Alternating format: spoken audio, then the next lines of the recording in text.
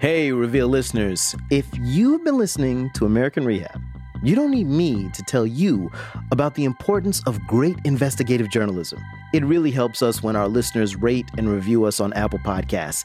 It's so easy to do, and it helps others find our show. So we've got a bonus. For the next 200 people who review us, Reveal tote bags. Like our t-shirts, they're simple and elegant, dark blue with the word facts written across the front in bold type. So here's what you got to do. Text the word review to 474747, and we'll give you instructions on how to get one while supplies last. Again, text the word review to 474747. You can text stop at any time, and standard rates apply. And when you leave the review, if you want to tell them that Al Letson is your all-time favorite host, I'm not going to be mad at that. Thank you so much for your review on Apple Podcasts. It makes a huge difference. From the Center for Investigative Reporting and PRX, this is Reveal. I'm Al Letson. The other week, Reveal reporter Laura Morrell did something a lot of us are doing these days. She made a video call. But she didn't use Zoom or FaceTime or House Party. She was using a video visitation app to connect to a group of men at the Pine Prairie Immigration Detention Center in Louisiana. The app's name is Getting Out, which is almost too fitting. Not only is it one of the few windows to the outside world for many immigrant detainees, today they were using it to hold a kind of protest press conference. And Getting Out is exactly what they were demanding. Hola. Hola.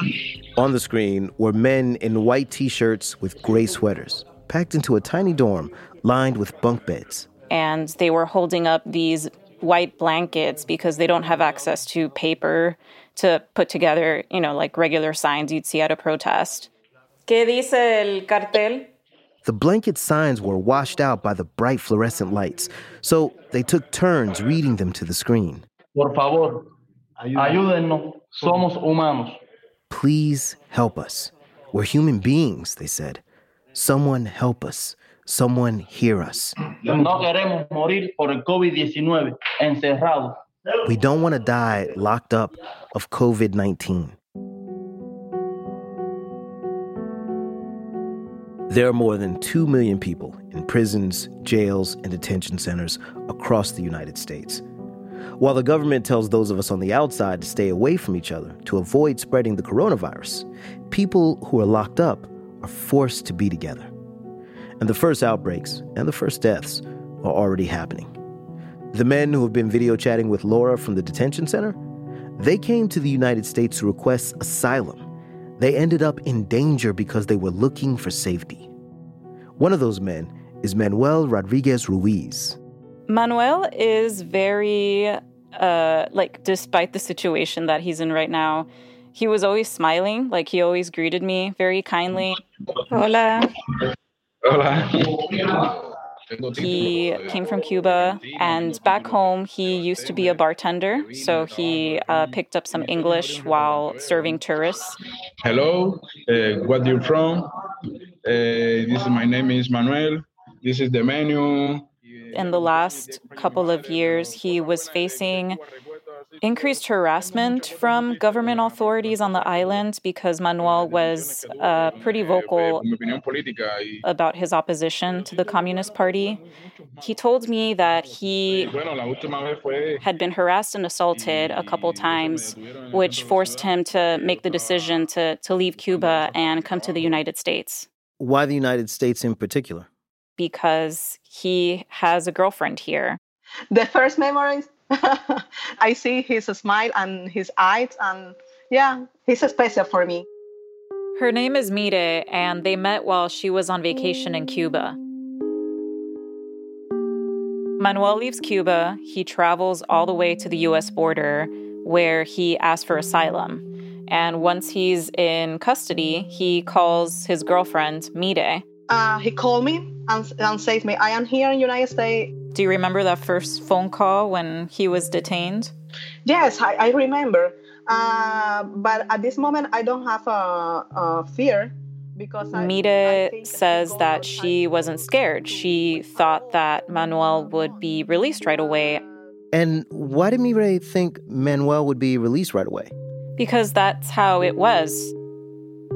So it used to be that asylum seekers would arrive at the border, and after a few days, they would be released with a court date. And even if they did end up in ICE detention, they could be released under something called parole. But under the Trump administration, that's not really happening anymore. So in the region where Manuel is being held, the Southern Poverty Law Center is suing because the percentage of people being released dropped to near zero. And the number has slightly improved in the last few months since the SPLC got involved with this lawsuit, but the number is still in the low double digits. This is an incredible, surprising change. One of the lawyers in the case is Victoria Mesa Estrada. When we know that 10 years ago, 90% of the individuals were being granted parole, we are still way behind where the numbers should be. So there's been a huge drop in how many people are getting paroled out of immigration detention. Where did that leave Manuel and his girlfriend, Mireille? Manuel has actually applied for parole multiple times, and he's been denied each time. He don't like to give parole. You mean ICE? ICE doesn't like to give parole. Yeah. Manuel is in Louisiana and Mire is in Florida, and all they have right now is phone calls and video chats. It's very, very hard situation. And now, on top of that, you've got the coronavirus. Yeah, this has been incredibly stressful for the both of them. When I arrived to the United States, the coronavirus, the first case, I think, oh my God, imagine all the persons inside with bad condition, with bad cleanliness, 70 person, 80 person together. It's not good. And their worries are actually becoming sort of a reality now because we found out recently that one person tested positive inside the detention center where Manuel is being held. He hasn't heard much from officers inside, and so he's just doing his best to wash his hands and make sure that he covers his mouth with his T-shirt whenever he has to step outside of his room. I heard from another detainee who works in the kitchen that he has to wipe down the tables in the cafeteria area, and he's not provided with disinfectant. He's literally using a cloth that he wets with water, and that's it. That's all they have. We're hearing the same reports in other detention centers around the country. So lawyers around the country are trying to get people out of ICE detention, and among them is Victoria. They filed an emergency motion to try to get the release of asylum seekers across Louisiana and a few other states. Because one of the criteria that is identified on the ICE parole directive from 2009 is that individuals should be released under parole if it's in the public interest of this country. And certainly, stopping the coronavirus spread, it's in the public interest of the United States. So we're asking the judge to proactively order ICE to do their job. And what's ICE's response to all of this? I mean, what have they been doing to deal with the coronavirus outbreak? So in the last few weeks, ICE has taken some actions. They've canceled social visits at detention centers. They've scaled down on arrests. And we also learned that they're starting to release detainees who would be vulnerable to the virus. And as of the end of March, they've released 160 people. But you also have to keep in mind that there's more than 35,000 people in ICE custody, and a lot of the immigrant rights advocates and human rights organizations I spoke to said that ICE could be releasing a lot more people. I also spoke to a former head of ICE, John Sandweg, and he agrees with them. I know from experience that at least more than half the people in ICE detention have not committed a serious crime. And there's no other evidence that they pose a threat to public safety. Let's go ahead and let those people out of custody, reduce the threat to the ICE officers and agents, make it easier for ICE to manage the detention population as they also combat the crisis. Even if you're an immigration hawk, nothing I am saying should frighten you. So where does that leave us? And where does it leave Manuel and Mireille? So I called Manuel the day after ICE announced that someone had tested positive in Pine Prairie, which is where Manuel is being held. Hola. Dime. And he told me, ¿Cómo te sientes? Estresado. That he was really stressed out, that this case confirms his fears that the virus is inside of this facility, and he's even more worried now.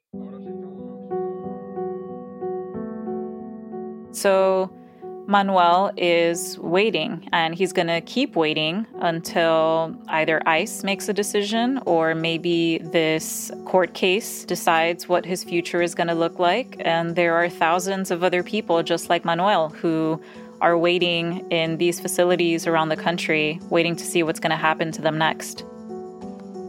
That was Laura Morell, immigration reporter at Reveal. As of April 8th, 32 detainees and 11 staff members at ICE detention centers had confirmed cases of COVID-19.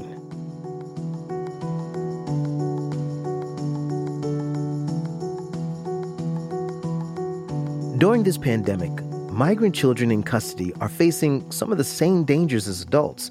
The federal government keeps kids in shelters as they wait to be reunited with a relative or other adult who will sponsor them. The government's Office of Refugee Resettlement decides if and when they get released.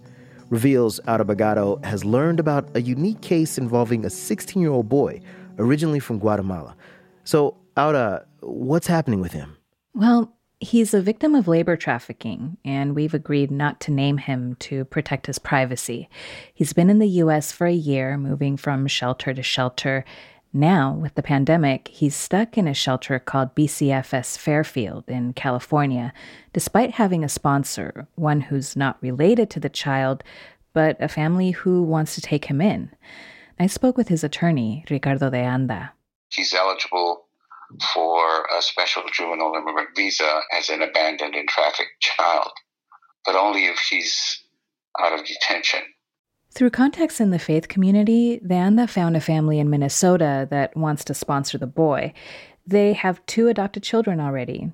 The boy's birth parents have signed off. He really wants it too, but the sponsorship was denied by the refugee agency. The email we obtained about this makes clear that the refugee agency didn't even consider the application. So now the child remains in indefinite detention. He has to go through therapy. He's under constant watch, and every little thing that he does, every temper tantrum that he may throw ends up being a major event. For a 16-year-old, it's just depressing. It's very rare that the agency releases a child to a sponsor that's not related and that they haven't met, but it has happened. So now the child is suing the federal government for his release. And this lawsuit is really time-sensitive, right? Yes. The period for which he'll be eligible for a special immigrant juvenile visa, which is a pathway to citizenship, runs out in about a year when he turns 18. Otherwise, the agency will likely turn him over to ICE detention. But, of course, it's also sensitive now because of the pandemic. I know it's almost impossible to speak with kids who are in these shelters, but you got to talk to them recently. That's right. It was actually through his lawyer. We did a 3-way call, and I got to talk to him for about 30 minutes, which is a lot more than I had hoped to get. Okay. Ahora. Hola, ¿cómo estás? Bien. I feel like it's, like any conversation that an adult is going to have with a 16-year-old for the first time. Whatever he was telling me, even if it was yes or no or very short answers, it's helpful just to get an idea of what things are like inside. ¿De qué jugaron? ¿Fútbol o qué hicieron afuera? Fútbol. Okay. But he opened up a lot more than I thought that he would.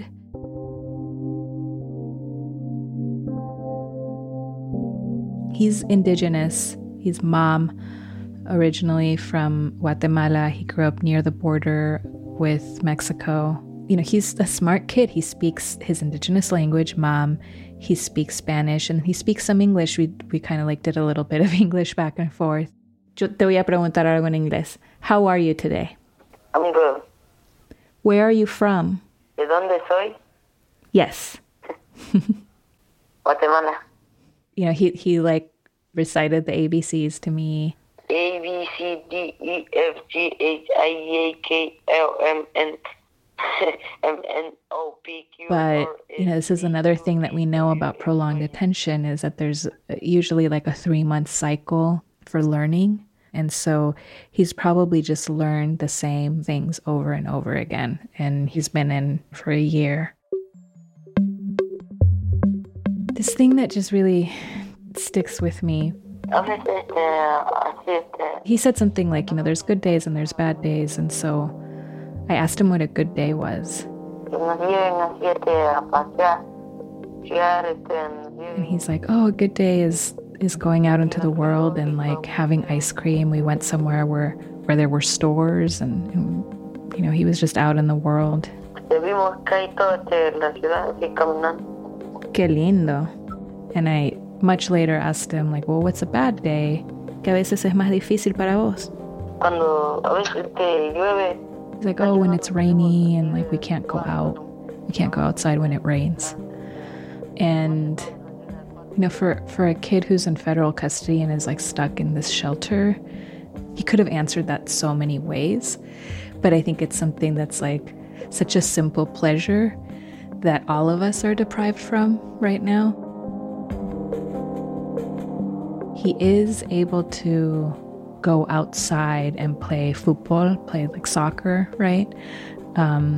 This facility can hold 18 kids, but there's only 3 kids there now. I was like, 3 kids playing soccer seems like a tough game. Like, how do you do that? And he's like, oh, well, there were other staffers that played with us. And so he described 6 people who are playing soccer, and they played a 50-minute long game. I've asked the BCFS Fairfield Shelter, I've asked headquarters, which is in Texas, and I've asked ORR, the Federal Refugee Agency, about why it is that kids are still playing contact sports during the pandemic, and no one's gotten back to me about it. He did say, like, oh, I washed my hands twice during that game. He knows he's supposed to wash his hands more often. He's saying that, they watch TV every night and they try to be 6 feet apart. He mentioned a couple of case managers. He mentioned 2 cooks that come in and out. He has a teacher. He has school every day. He comes into contact with more than a dozen people each and every single day. People who aren't wearing masks, who aren't wearing gloves.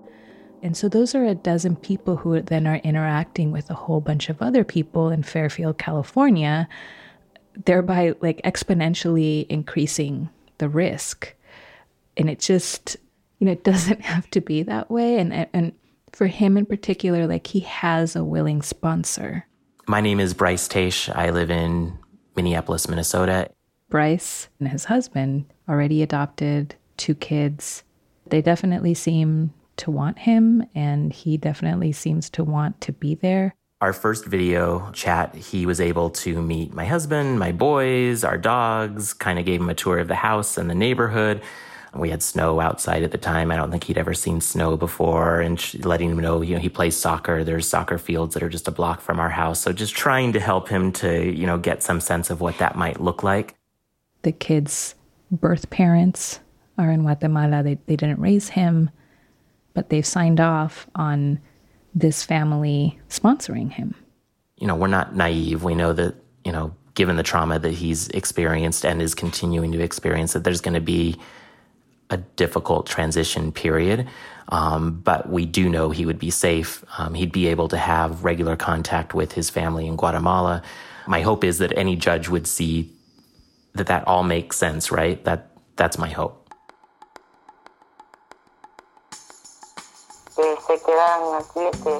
Any reporter is going to tell you that it's really difficult to speak with children who are inside of these shelters. I asked him, I was telling him about the radio show, and I was like, just a lot of people in the United States in general, like, want to know what's going on with kids like you, and what would you want to tell them? And he's like, well, I just want people to know that I want to be out in the United States, and I want to go to school, and I want to study. And that was another thing that just really stuck with me, because he's in the United States, but he's stuck in the system. So, Ada, where do things stand now? What's going to happen with this 16-year-old boy? The child's attorney is asking the court to compel the refugee agency to consider the sponsor's application. It could move fairly quickly, and it's possible that he's released in the near future. But for now, he does the same thing he's been doing for a year. He waits. Reveals Ada Bagato. Ada, thank you. Thank you, Al.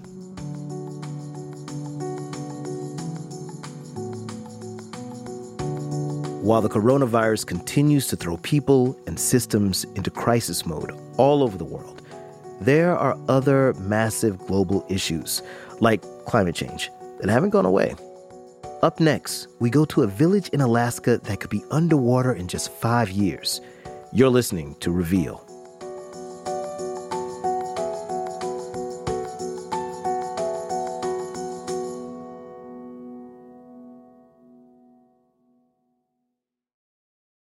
Reveal is brought to you by the University of Virginia and the Sacred and Profane podcast. We often hear it's not polite to bring up religion, but we lose so much when we don't talk about religion. Sacred and Profane is a podcast that isn't afraid to tackle religion. Next up, the long-standing problem of discriminatory policing against religious and racial minorities in France. Sacred and Profane is produced by the Religion, Race, and Democracy Lab at the University of Virginia. Catch Season 2 wherever you listen to podcasts. Support for Reveal comes from Blinds.com. Transforming your home into even more of a sanctuary is easy and affordable with Blinds.com.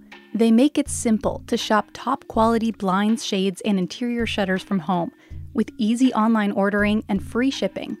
Blinds.com has helped millions of homeowners through the process, and they guarantee the perfect fit whether you DIY or have them install everything for you. Go right now and see how much you can save at Blinds.com. Rules and restrictions may apply.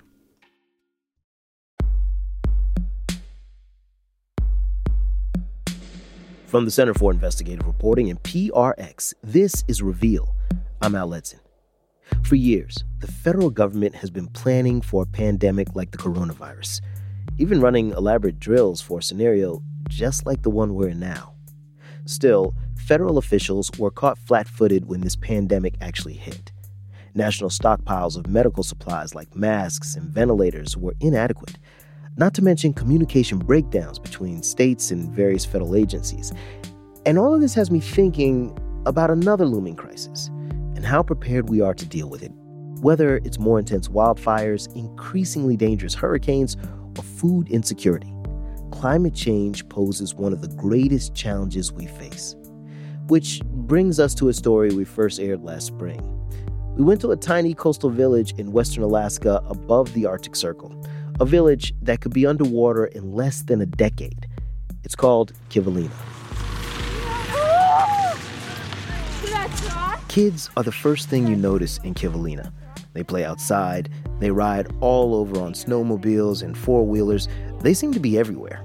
What are you guys doing? Hey, Erica. I'm playing. That's reporter Emily Schwing. You're playing? What are you playing? Vampires and humans. Vampires and humans? Are there vampires in Kivalina? No, we're just playing. You're just playing. Okay. The village sits on a sliver of sand and gravel. It's a barrier island just 800 feet wide and about half a mile long, with water on each side. A lagoon sits to the east, and then a vast stretch of trees, tundra, and rolling snowy hills.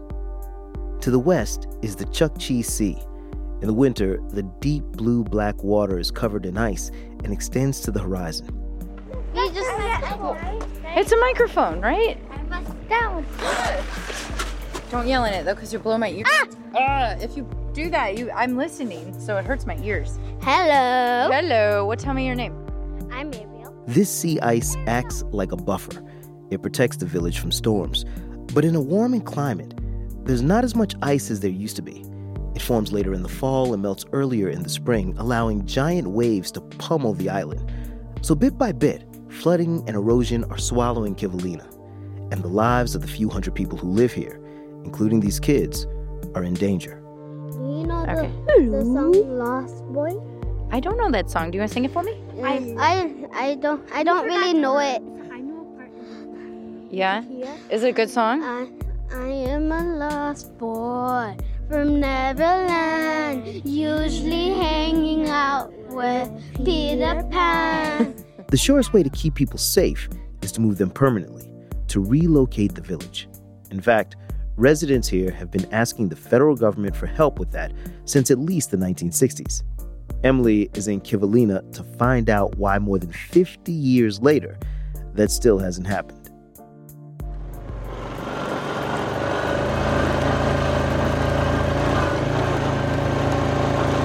I bump along in the back of a four-wheeler behind Kelly Hawley. She's 30 years old and a mother of 5. She has big round cheeks, she wears thick overalls, and she drives pretty fast. About a quarter mile from the center of the village, we stop so Kelly can show me where her Aka is buried. Aka means grandmother in Inupiaq, the indigenous language people speak here. Busy, quiet woman, always there. She used to be cutting caribou or cleaning up. I have a lot of stories, but I don't know which one to tell. So, On this side of the landing strip, rows of wooden crosses poke out of the snow. They cast long shadows in the springtime sun. Oh, there she is. Louise. Holly, yeah. Oh, your grandmother was born in 1924. Yep. And her daughter is right here, my dad's sister, Iwa Stalker. Yeah, so this is just like your whole family. Yeah. Nearly everyone in Kivalina is Alaska Native, Inupiaq. They've lived in this region off the land for more than 10,000 years. Hunting's a way of life and the main source of meat. Seals, caribou, all kinds of fish. I mean, does it make you sad to think that in 100 years, maybe all these grave sites might be gone? Yeah. It could happen way sooner. The U.S. Army Corps of Engineers estimates that by 2025, all of Kivalina could be entirely underwater in a big storm. Kelly's ancestors didn't choose to live here, at least not permanently. The Inupiaq used to spend summers in tents along Kivalina's beach. They'd go fishing and take boats across the lagoon to pick berries. And when winter set in, they'd move inland to hunt caribou for food. In other words, they were semi-nomadic. But in 1905, the federal government built a school on the island, and parents were threatened with jail time or losing their kids altogether if they didn't send them to school. Ever since, people have lived on this tiny spit of sand and gravel. We take Kelly's bright red four-wheeler a few hundred feet around the active runway to where the Chukchi Sea meets the island. Last fall, a storm brought gale-force winds. Kelly says giant waves eroded an enormous piece of the beach. About 20 feet high and 15 feet of land. Going outwards? Yeah. Okay. She raises her arms above her head to emphasize how big the waves got. The piece of land that washed away was about as long as a pickup truck and as wide as a city bus. It came really close to the runway, maybe like 5 feet off the runway. So we're like right there. Was it scary? It was scary, yeah. It wasn't to where we have to evacuate, though. There is no evacuation plan that could quickly get people to higher ground. That's because the only way off the island is by boat or plane, which may not be possible during a big storm. As Kelly and I talk, the second airplane of the day arrives with a mail delivery and food to keep the local store stocked. Some of the passengers are coming home from doctor's appointments in Anchorage. It's kind of weird to be standing right here on the runway. It's March. Everything is buried under a thick crust of wind-buffeted snow. So I can't see the sand or the gravel that washed away, but there are hints at what happened. The tops of giant sandbags, half the size of a small car, peek out of the snow. Local volunteers used heavy machinery to pile them here years ago in an effort to protect the runway. Residents like Kelly have mixed feelings about what to do. I keep thinking, like having double thoughts to move out of Kivalina. But then my family grew here, so I never left yet. Yeah. I'm not thinking to leave now, but I was thinking in the future maybe I should.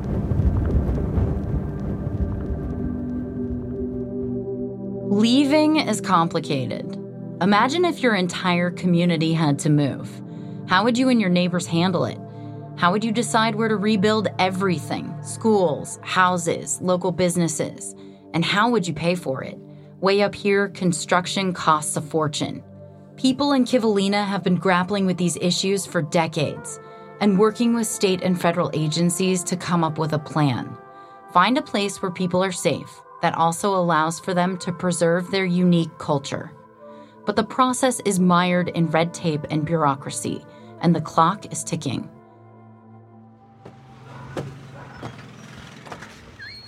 Hi. I'm here to visit with your grandmother. Yeah, she's home. Okay, cool. Okay. Lucy Adams lives in a small gray house that overlooks the Chukchi Sea. She's one of Kivalina's few remaining elders.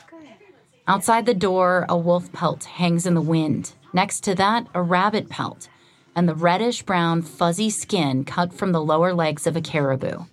The rest of the caribou is surely tucked away in a giant chest freezer outside the door. Lucy sits at her kitchen table in front of a sewing machine, slowly piecing together a new lining for her coat. A parkie, she calls it. She was born in 1933. The coffee mug on her table says so. Aged to perfection. Do you think you live in a good place now? Do you feel safe living here on the island? I can understand you when you talk fast. I talk too fast.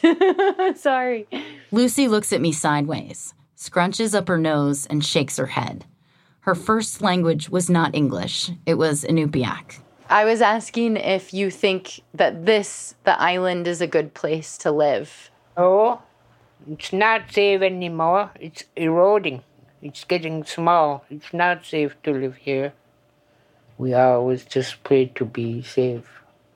Until there's a plan and government money to help relocate the village, Lucy is stuck. Stuck here where it no longer feels safe, but also stuck in limbo. It would be good to have running water instead of going back and forth to this water to cook and to wash dishes. Kivalina has never had running water, and since the village needs to be relocated, regional and state leaders won't help install it on the island. This is the case with lots of infrastructure needs. Why beef up a seawall, build a new school, or put in pipes for a water system if it's all going to flood?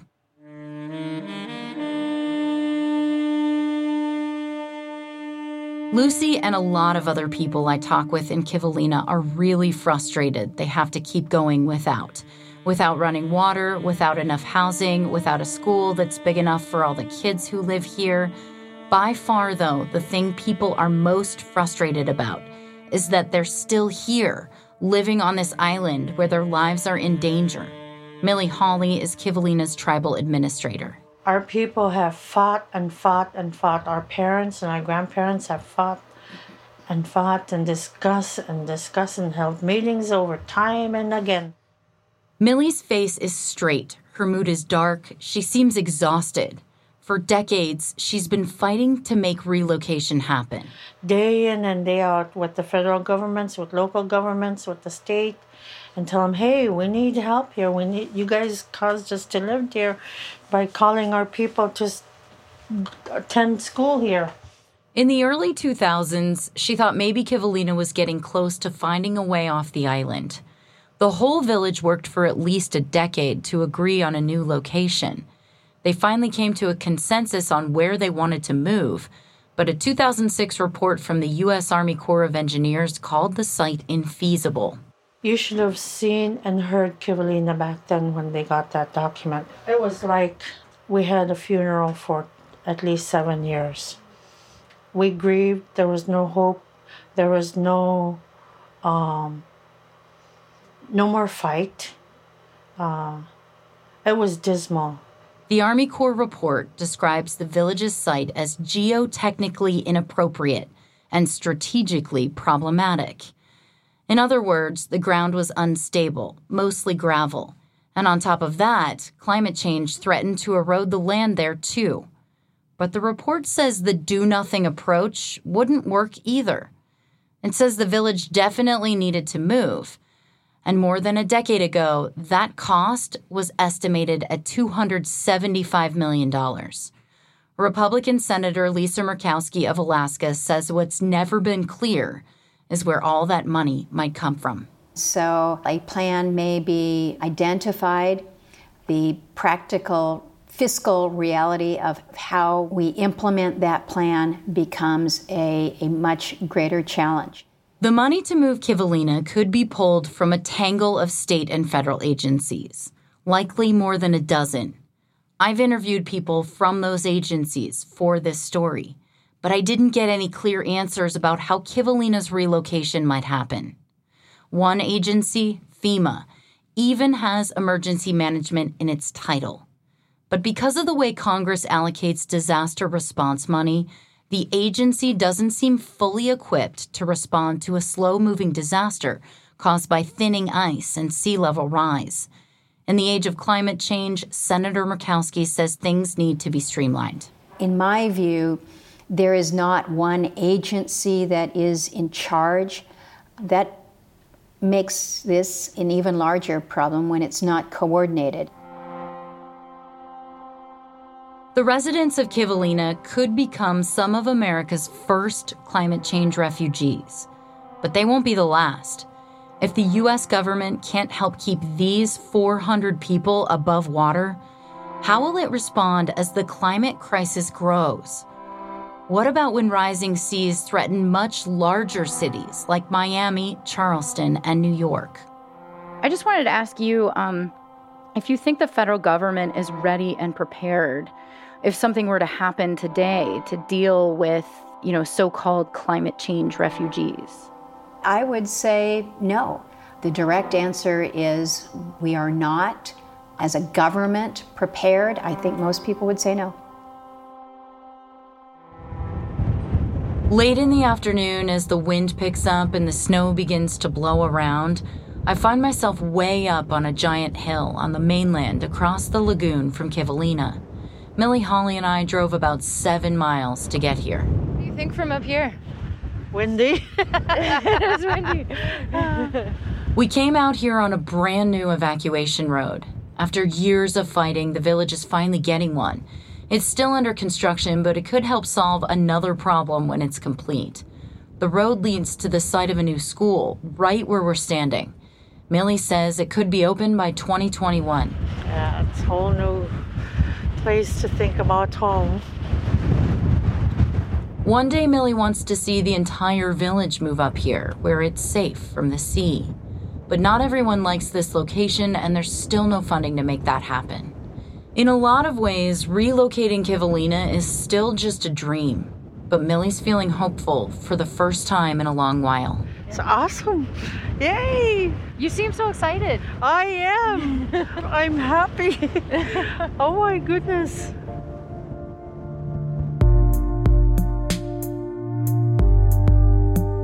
Because of the coronavirus, construction has been halted on Kivalina's evacuation road. It's anyone's guess when work might pick back up again. Thanks to reporter Emily Schwing for that story. For our next story, we board an icebreaker to Antarctica. Nobody has been where we are right now before. No.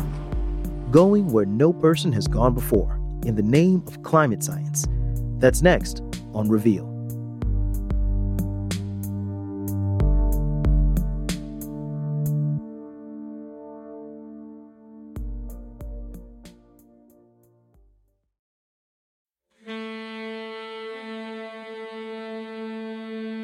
From the Center for Investigative Reporting and PRX, this is Reveal. I'm Al Letson. Today's show looks at some of our greatest challenges, from the coronavirus pandemic to mounting threats posed by climate change. For our last story, we travel to the bottom of the globe, Antarctica. That's the sound of penguins nearby Thwaites Glacier. Thwaites is a huge glacier, more than a half a mile thick and the size of Great Britain. And it's no surprise, it's melting. Many scientists are predicting that Thwaites may be doomed to crumble into the ocean. If that happens, global sea levels could rise up to 2 feet just from this one glacier. But that's not even the bad news, because this glacier is holding back another colossal sheet of ice, kind of like a cork in a wine bottle. If all of it slips into the ocean, sea levels could rise by 11 feet. Few people had ever stepped on Thwaites Glacier, and no one had ever traveled by sea along the glacier's front until recently. About a year ago, a group of scientists spent 2 months aboard a research vessel to study Thwaites up close. Reporter Carolyn Beeler from the public radio show The World joined them in this first-of-its-kind expedition. My journey starts on a windy day at the end of January at a port near the southern tip of Chile. I walk across a gangplank to board an icebreaker the length of a football field. Here we are. With nearly 60 scientists, staff, and crew. Just walked on the ship. My new home for 8 weeks. In port, the Nathaniel B. Palmer feels solid and stable, like a floating college dorm with a cafeteria and bright green flooring. But as we sail south from Chile and through open ocean, 20-foot swells toss it around like it's a little dinghy. This same ocean is responsible for melting Thwaites Glacier. Winds are now pushing warm ocean waters up underneath part of the glacier that extends out into the sea. If that part breaks off, the entire glacier would be vulnerable. Early into our journey, I talked to Rob Larder, the ship's chief scientist, about research suggesting the collapse of Thwaites is inevitable. The suggestion was that Thwaites Glacier had already passed the point of no return, and whatever you do now, the retreat is really inevitable. Rob works for the British Antarctic Survey. He's traveled to Antarctica nearly 24 times. If they are right, the question then becomes, how fast is it going to retreat? How fast are we going to lose that ice? If Thwaites collapses, it would push up sea levels around the world. Entire neighborhoods in Boston, where I live, could be underwater. From Miami to Mumbai, cities across the globe would need to plan for that sea level rise. But, Rob says, I don't think everybody is convinced that it is necessarily inevitable at the moment. Are you convinced that it's inevitable? I'm keeping an open mind. I hope it's not as bad as some of us fear it is, because I've got teenage children, and I'd like them to live in a world where it's not a disaster scenario. As we sail south, the specter of this glacier looms over me. This research is sobering, but actually doing it is also exciting. No one's ever been in front of the main part of Thwaites Glacier, where we plan to go. Basically, we have no idea what the ocean looks like there.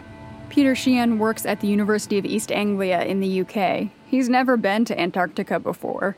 Once we get to Thwaites, he'll be measuring how much warm water is reaching it for the very first time. So that is really exciting. That's kind of like harking back to that ancient age of Antarctic exploration if we're going somewhere that no one's ever been before.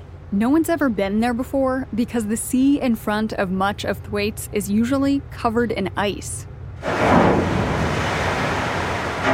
We break through some of that ice en route to the glacier. The ship slams its heavy nose on thick slabs of ice to crack them, then sails through the black gash of open water. The area is nearly ice-free as we get closer to the glacier. The morning we're set to arrive at Thwaites, I set my alarm for 4 a.m. and get out of my bunk to walk up 4 flights of stairs to the bridge. And there it is, a cliff of ice, 6 or 7 stories tall. The captain and chief mate are silently navigating along its face. It's still dark and foggy, and they use a spotlight to look for stray icebergs. It's snowing, and the beam of the spotlight on top of the ship is lighting up a column of swirling snow. Morning. Peter is working the night shift and comes to look out the window with me. The long wall of white ice in front of us almost glows in the darkness. I didn't expect we'd get so close to it. It's huge. But it looks like lots of the icebergs that we've seen. This just keeps going. Maybe it's the the light. It looks kind of mystical. That kind of blue tinge to everything. Yeah, like I'm whispering and I don't know why. You can Google image everything these days. So if you asked me to picture an ice shelf 24 hours ago, this is what I'd have thought it would have looked like. But there's something different about seeing it in person. That sense of reverence that, you're whispering and you don't know why. Nobody whispers in front of Google Images. Nobody has been where we are right now before. No. As the sun rises, the ship wakes up and people stream up here to the bridge. The mood shifts from reverential to celebratory, almost like a party. 6 decks up, we can't quite see over the top of the glacier. I watch the ice go by for a while with Rob. It's fantastic. This is a critical boundary in the world today. This is where rapid change is really happening, and we're actually standing and looking at the bit that's rapidly changing. As the day progresses, the mood shifts again to something more somber, because we start to actually see those rapid changes. Ice shelves usually look like vertical cliffs, walls of ice, solid and several stories tall with flat tops, like a butcher block table. But as we travel along the glacier face, Thwaites looks anything but solid. Instead, it's sloping toward the sea, almost like a sand dune. It's curving down, gradually rolling off. The actual cliffs are not very high at all. So it doesn't look like ice shelves I've seen before. Like Rob, Lars Buma from the University of St. Andrews in Scotland spends the next few days puzzling over the shape of the ice sheet. He's struck by the parts of the glacier that look jagged and bumpy, like piles of giant rocks covered in blankets of snow. This one looks like big icebergs and ice cubes just frozen together. It looks very chaotic. And did that surprise you? Absolutely. And that surprised me, that even the experts weren't expecting this, that the glacier would so obviously look like it's falling apart. While we're standing up on the bridge, sonar equipment attached to the bottom of the ship is mapping the sea floor below us for the first time. Test 1, 2. Okay, do you think we can really hear ourselves? Maybe. Late in the afternoon, as fog cocoons the ship, Joey Patterson tries to bounce her voice off the lumpy glacier face in front of us. Whoop! I don't know, did you hear it? I heard it. That totally did. We're moving away, though. Yeah. We're gonna lose it. Woo! Oh, that was amazing. You can bounce your voice off the glacier, Johan. Yeah, there's an echo. Do it. Let's hear it. Ho! Ho! No, we're too Woo! Joey would later tell me this was a weird moment for her, both thrilling and sad. Because this jumbled glacier in front of us, it's almost like staring climate change in the face. For Peter, seeing the jumbled up face of the glacier made climate change feel less academic. The knowing part hasn't changed. I know that we're not in a particularly good position. That hasn't changed. But yeah, it maybe feels a bit more real now. A few days later, the map of the sea floor right in front of the glacier is filled in. Peter and other oceanographers have measured the temperature of the water in front of Thwaites for the very first time. All of this will feed into models that will predict how soon Thwaites might collapse and how much it will add to global sea levels when it does. But the question that Lars Buma asks is when we're going to do something about it. We have to change policies. The question is, how long will it take? Because the longer we wait, the worse these impacts will be. Back at the beginning of this trip, Chief Scientist Rob Larder told me he was keeping an open mind about whether the collapse of Thwaites was inevitable. At the end of our cruise, I asked him that same question again. There have been studies published suggesting that Thwaites is past its tipping point and its collapse is inevitable. Do you think that is the case? Do I think it's the case? I think that's more likely than not, yeah.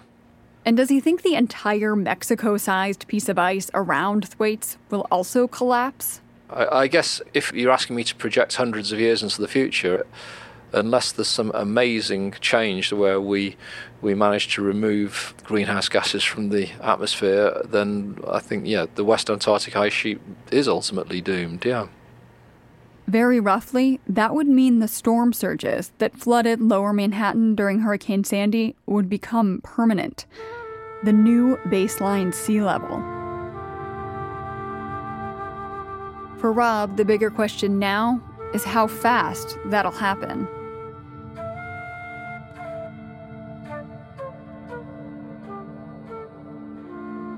Carolyn Beeler is a reporter for the public radio show The World. You can find more of her stories from Antarctica at theworld.org/Antarctica. Our show this week was produced by Stan Alcorn, Priska Neely, and Catherine Miskowski. It was edited by Brett Myers, Taki Telenides, and Jen Sheehan, with help from Andy Donahue. Thanks to Peter Thompson and Andrea Crossan at the public radio show The World for working with us on the story from Antarctica, and to the International Thwaites Glacier Collaboration and everyone aboard the Nathan B. Palmer research vessel. Thanks also to Reveal's Auda Bagato and Patrick Michaels for their work on the story about ICE detention centers. Victoria Baranetsky is our general counsel. Our production manager is Mwende Inahosa. Score and sound design by the dynamic duo, Jay Breezy, Mr. Jim Briggs, and Fernando, my man, Yo Aruda. They had help this week from Najib Amini and Amy Mustafa. Our CEO is Krista Scharfenberg. Matt Thompson is our editor-in-chief. Our executive producer is Kevin Sullivan. Our theme music is by Camerado, Lightning. Support for Reveal is provided by the Reeve and David Logan Foundation, the John D. and Catherine T. MacArthur Foundation, the Jonathan Logan Family Foundation, the Ford Foundation, the Heising Simons Foundation, the Democracy Fund, and the Ethics and Excellence in Journalism Foundation. Reveal is a co-production of the Center for Investigative Reporting and PRX. I'm Al Letson, and remember, the only way through this is together.